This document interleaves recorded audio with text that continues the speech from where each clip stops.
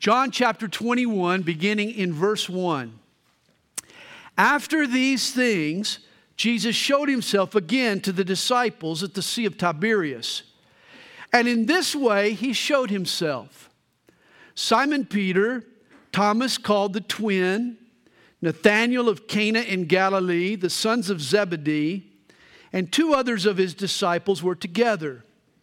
Simon Peter said to them, I'm going fishing. They said to him, we are going with you also. They went out and immediately got into the boat. And that night they caught nothing. But when the morning had now come, Jesus stood on the shore. Yet the disciples did not know that it was Jesus. Then Jesus said to them, children, have you any food? They answered him, no. And he said to them, cast the net on the right side of the boat, and you'll find some. So they cast, and now they were not able to draw in because of the multitude of fish. Therefore that disciple whom Jesus loved said to Peter, it's the Lord. Now when Simon Peter heard that it was the Lord, he put on his outer garment, for he had removed it, and plunged into the sea. But the other disciples came in the little boat, for they were not far from land, but about 200 cubits, dragging the net with fish. Then as soon as they had come to land, they saw a fire of coals there, and fish laid on it, and bread. And Jesus said to them, bring some of the fish which you have just caught. Simon Peter, he went up and he dragged the net to land full of large fish, 153. And although there were so many, the net was not broken. Jesus said to them, come and eat breakfast. Yet none of the disciples dare ask him, who are you? Knowing that it was the Lord. Jesus then came and took the bread and gave it to them, and likewise the fish. This is now the third time Jesus showed himself to his disciples after he was raised from the dead. For a period of time, in 2009, 2010, a man named Paul Yarrow created quite a stir among the London news media. Yarrow, usually wearing a beige sweater, kept popping up in the background of live news reports. 16 times this happened, to be exact. Paul kept photobombing various on-location field reports. At first, Paul's identity was a mystery. He soon got the nickname, the News Raider. No one knew his motive, but he kept appearing on Sky News, the BBC, Channel 4. Well, eventually, Paul Yarrow identified himself in his mission. His appearances were to protest, and I quote, the auto-cutie culture of the media. In Paul's view, it isn't fair that all the TV personalities are slim and trim and good-looking. He said there should be room for folks like him. And for a short period of time, Paul kept popping in, making unplanned appearances to prove his point. And this is exactly what Jesus did after his resurrection. For a short stint of time, 40 days to be exact, Jesus kept popping in, photobombing the disciples, you might say. And these unplanned appearances made a point that we should always make room for Jesus. This man who rose from the dead that first Easter morning is still alive. And Jesus wants to be part of your life. Acts chapter 1 verse 3 says of Jesus, to his apostles he presented himself alive after his suffering by many infallible proofs, being seen by them during 40 days. Jesus' sudden and surprising appearances vaporized any skepticism in the minds of his followers. Acts calls these occurrences infallible proofs. They saw him walk. They heard him talk. They saw the scars on Jesus. There was no denying it. Jesus was alive. These divine drop-ins filled his disciples with faith and utterly convinced them that life with Jesus would continue. And here in John chapter 21, the Lord drops in again. John begins in verse 1. After these things, Jesus showed himself again. And then he adds, and in this way he showed himself. And that's intriguing language. You know, it's as if John is going to use this particular episode as a grid of us understanding all of his post-resurrection appearances. Evidently, the risen Christ followed a pattern. In essence, John is saying, here's how Jesus comes and goes, how he works here and there, how he does this and that, why he'll appear at any time and in any place. In Matthew chapter 28, verse 20, Jesus, before he ascended to heaven, he informed his disciples, and lo, I am with you always, even to the end of the age. And there is a sense in which the risen Christ is always with us. In the person of the Holy Spirit, he indwells our hearts. He empowers us. He lives his life through us. But there is another sense in which the living Lord is still dropping in. For he promises us in Matthew 18, verse 20, where 2 or 3 are gathered together in my name, I am there in the midst of them. And throughout the book of Acts, there are occasions when Jesus reveals himself in a special manner, where he performs extraordinary works. All Christians know from experience there are moments and there are places where the presence and the power of the risen Christ is expressly sensed and tangibly felt.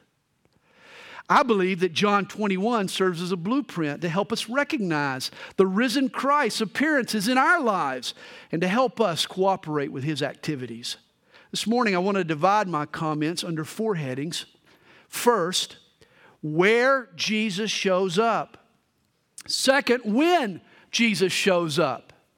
Third, how Jesus shows up. And then fourth, why Jesus shows up. See, I'm convinced that the risen Christ wants to drop in on you. He wants to drop in on me. The Savior wants to show up in our lives. And yet we need to know where and when and how and why to look. Well, first, I want you to notice where Jesus shows up.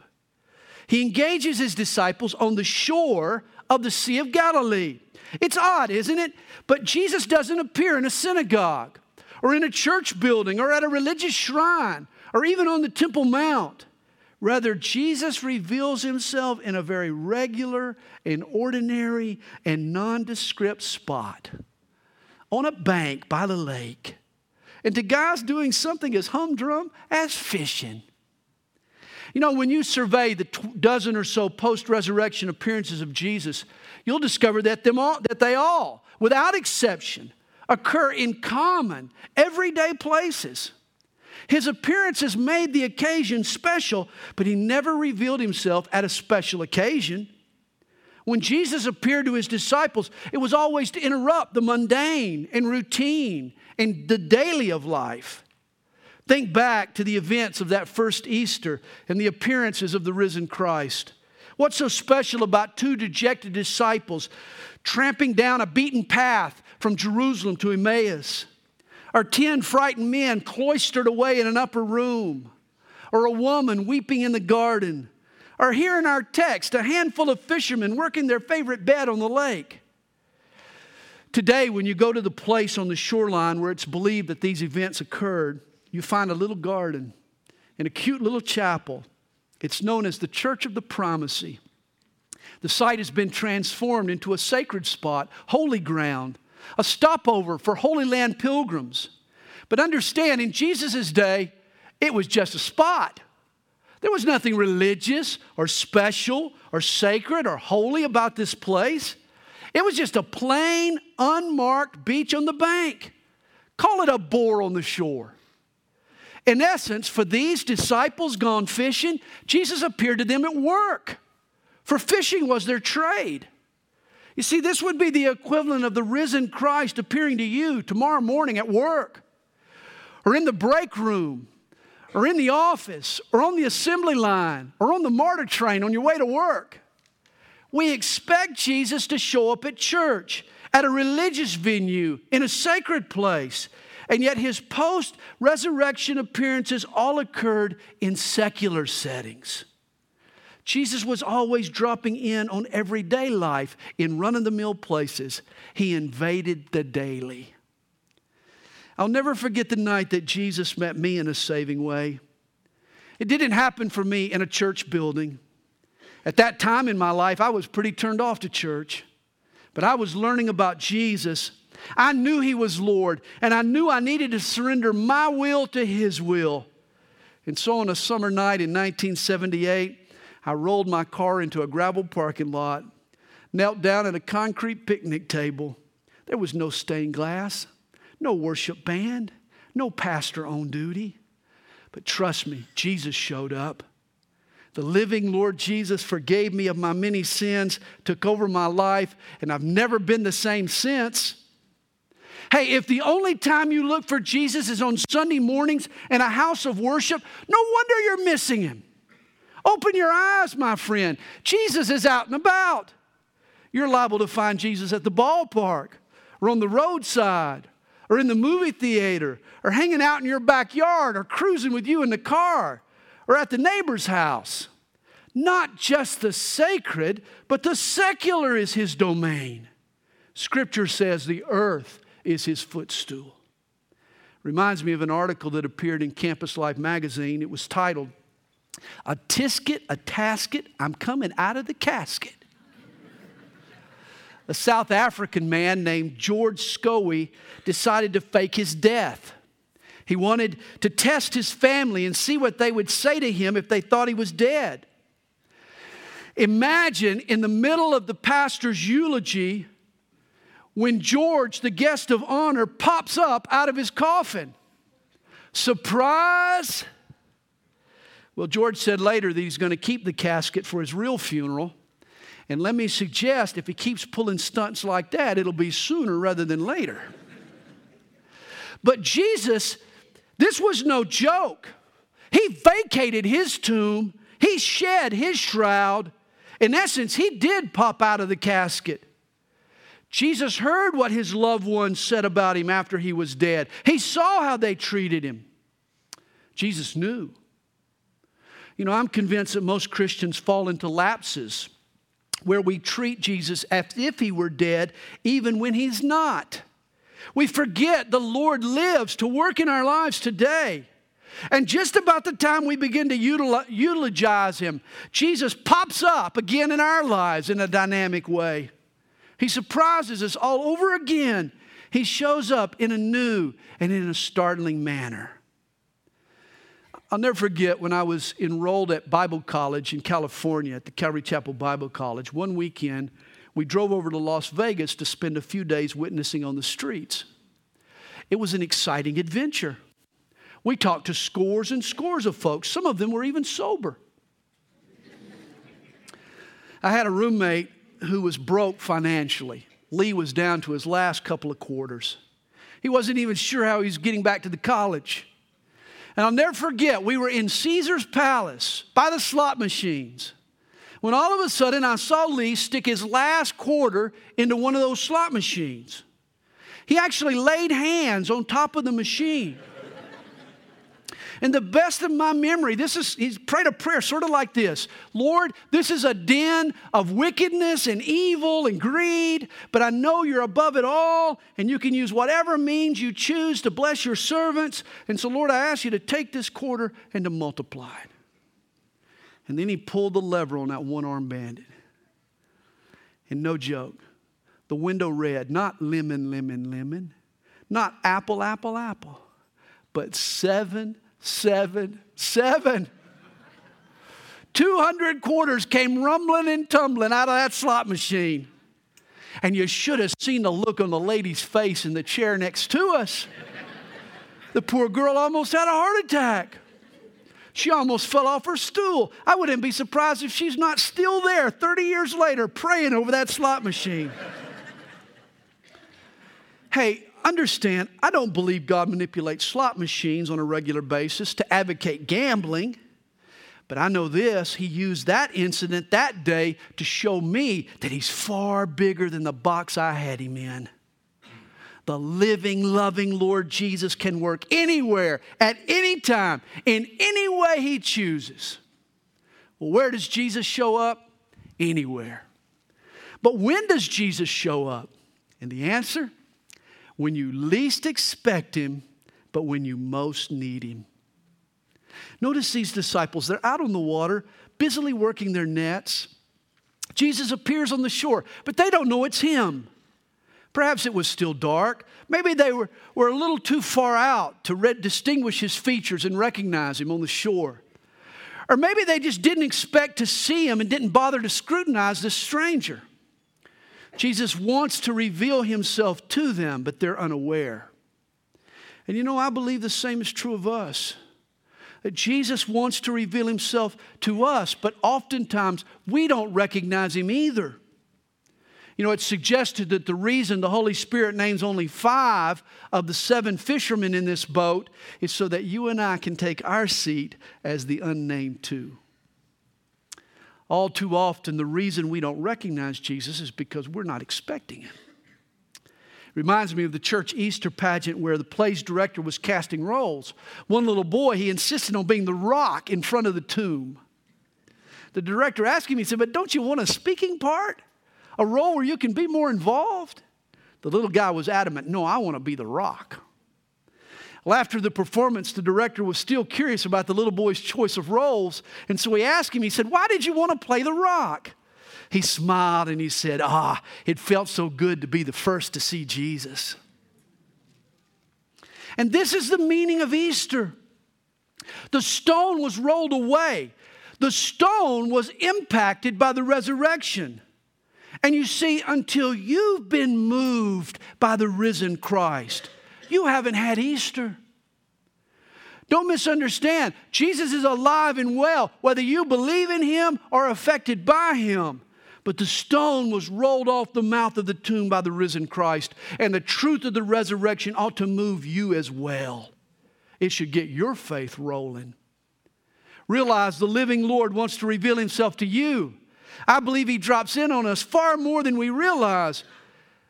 But we don't see him because we're not looking. And one of the biggest causes of our blindness is our own self-sufficiency. You see, we don't look for Jesus because we've learned to get along, to do just fine without him. Remember, Peter was a fisherman by profession.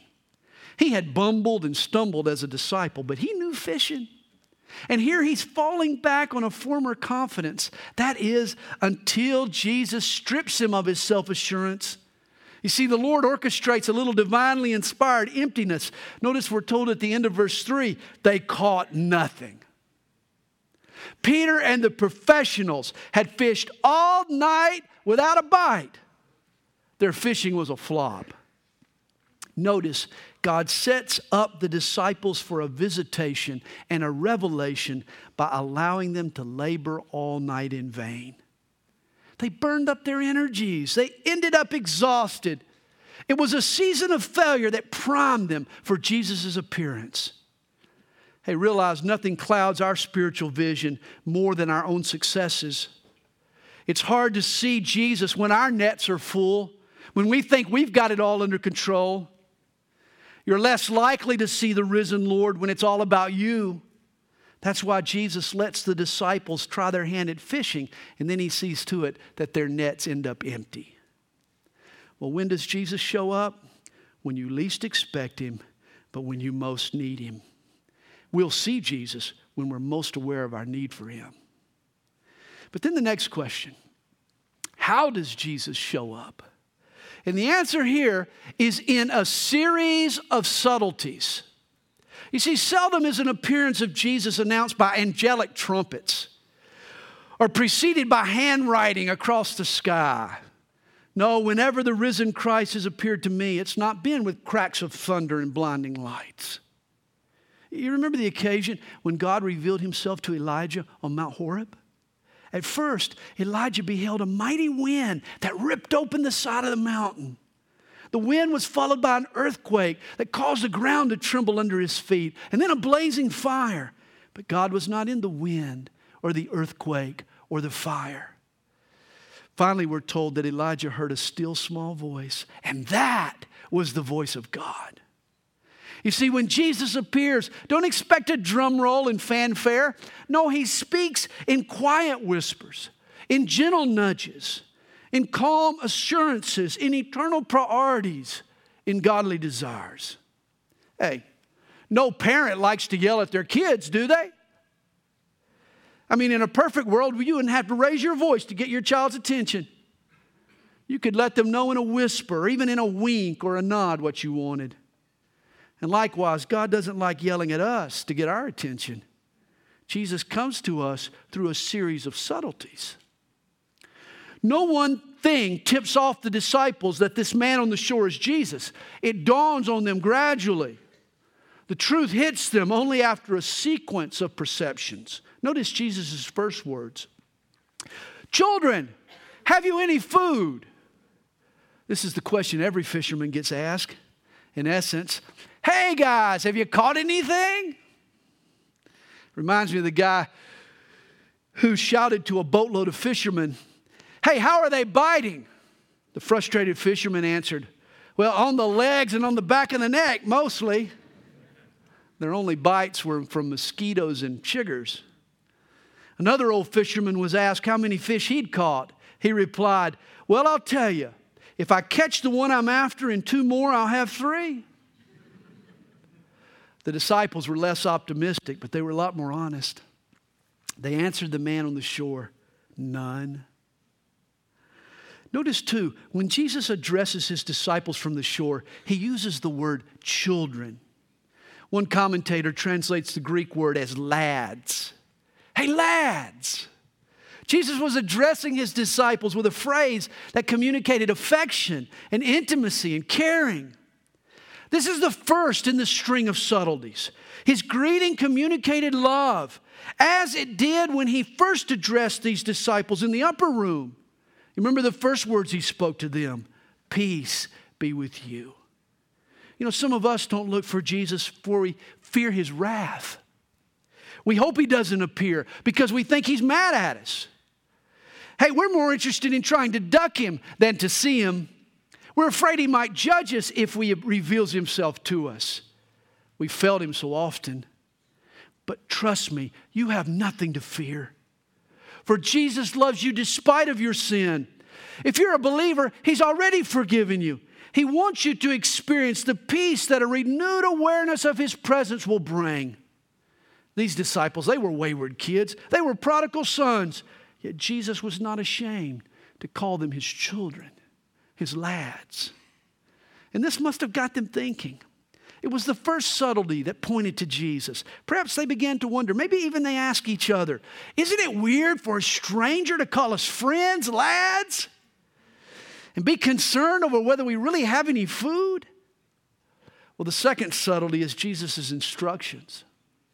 He says, cast the net on the right side of the boat.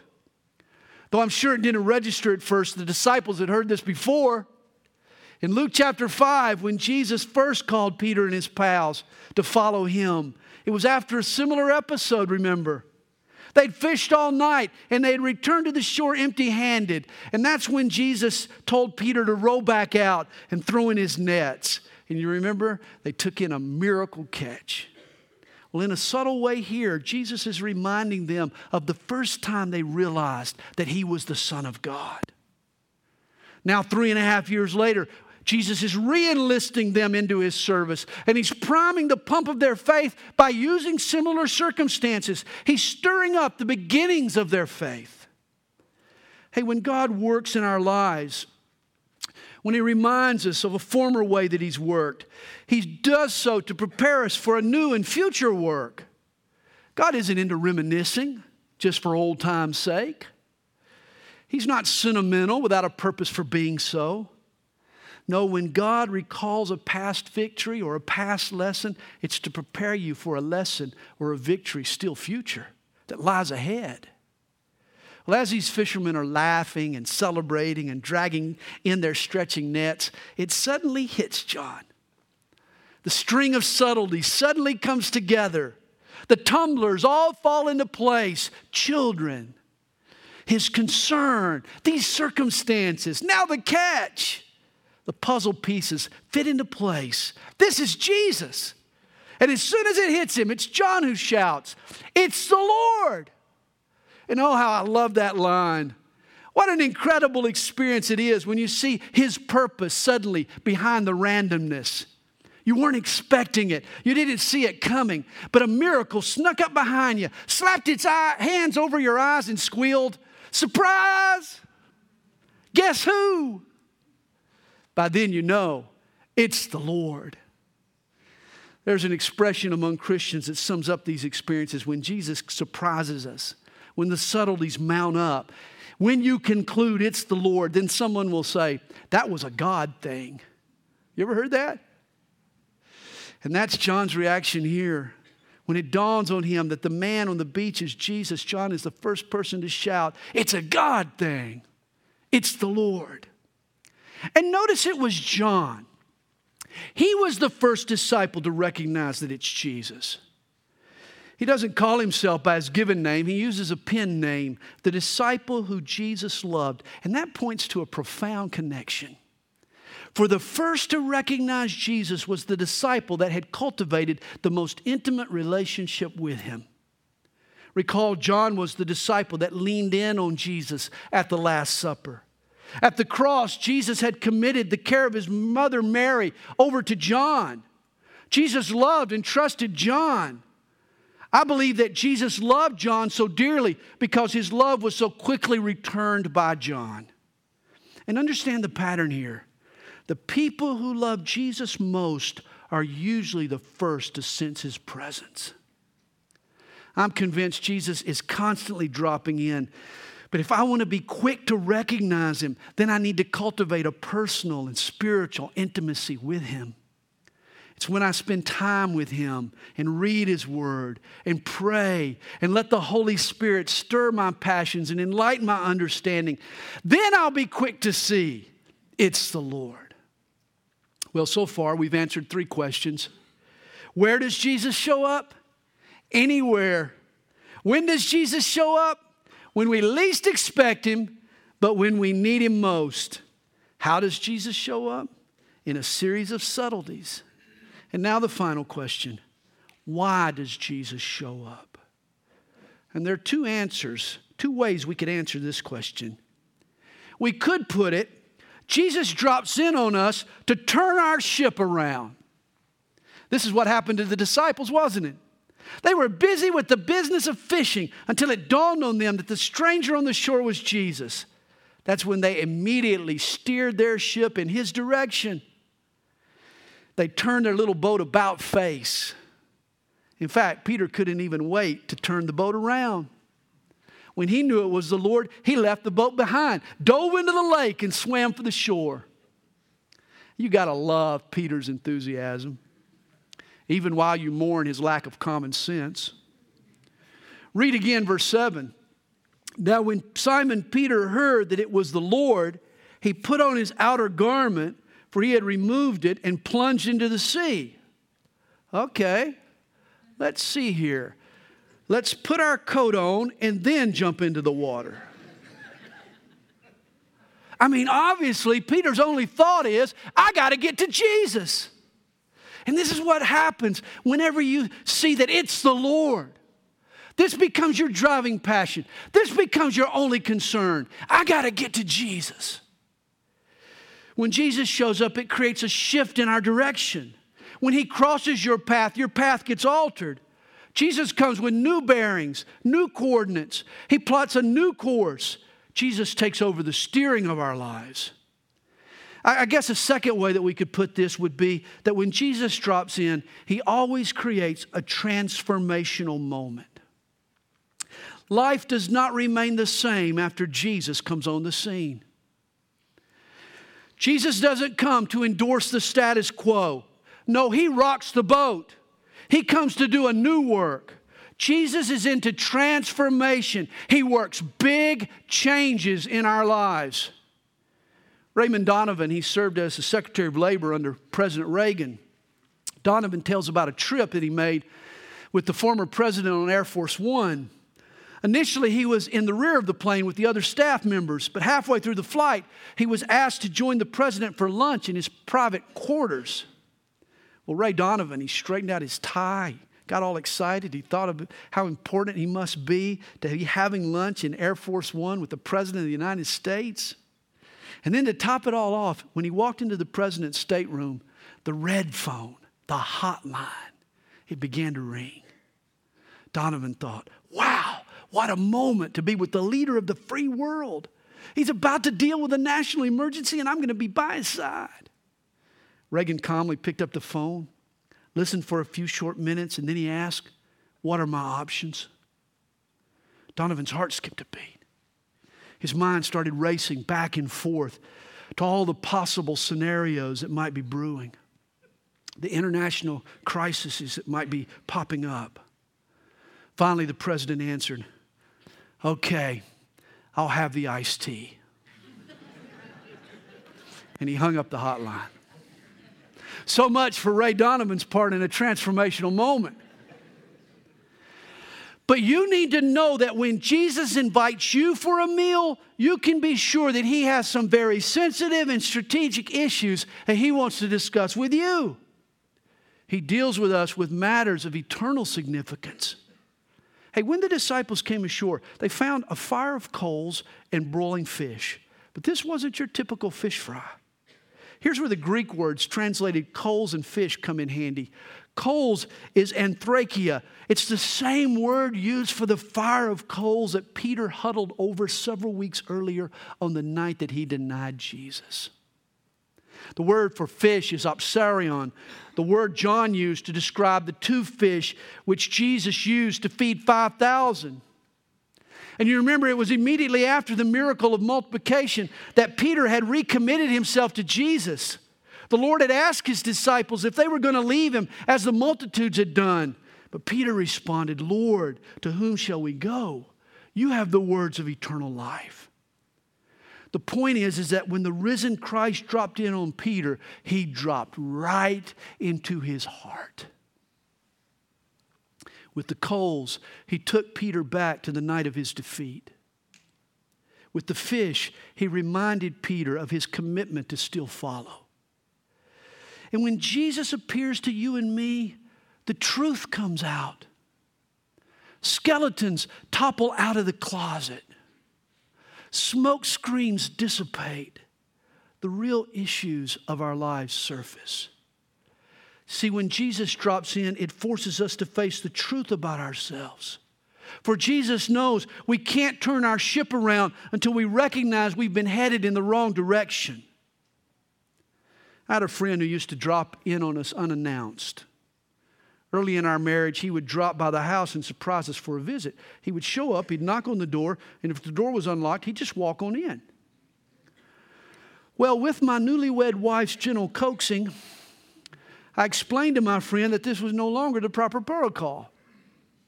But realize this is exactly how Jesus rolls. The risen Christ has no qualms at all about dropping in on you unannounced. He comes when you least expect him, but when you most need him. Jesus loves us, and he wants to turn our ship around. Notice in verse 12, Jesus is standing on the beach when he invites his disciples, come and eat breakfast. You know, it's striking to me that Jesus invited his disciples to breakfast, to the first meal of the day. In fact, the whole experience in John 21 happened early in the morning. In fact, most of Jesus' post-resurrection appearances occurred in the a.m. You remember his first drop in to Mary outside the tomb. It was at dawn, at the very break of day. Here in John 21, all this dawns on the disciples at dawn.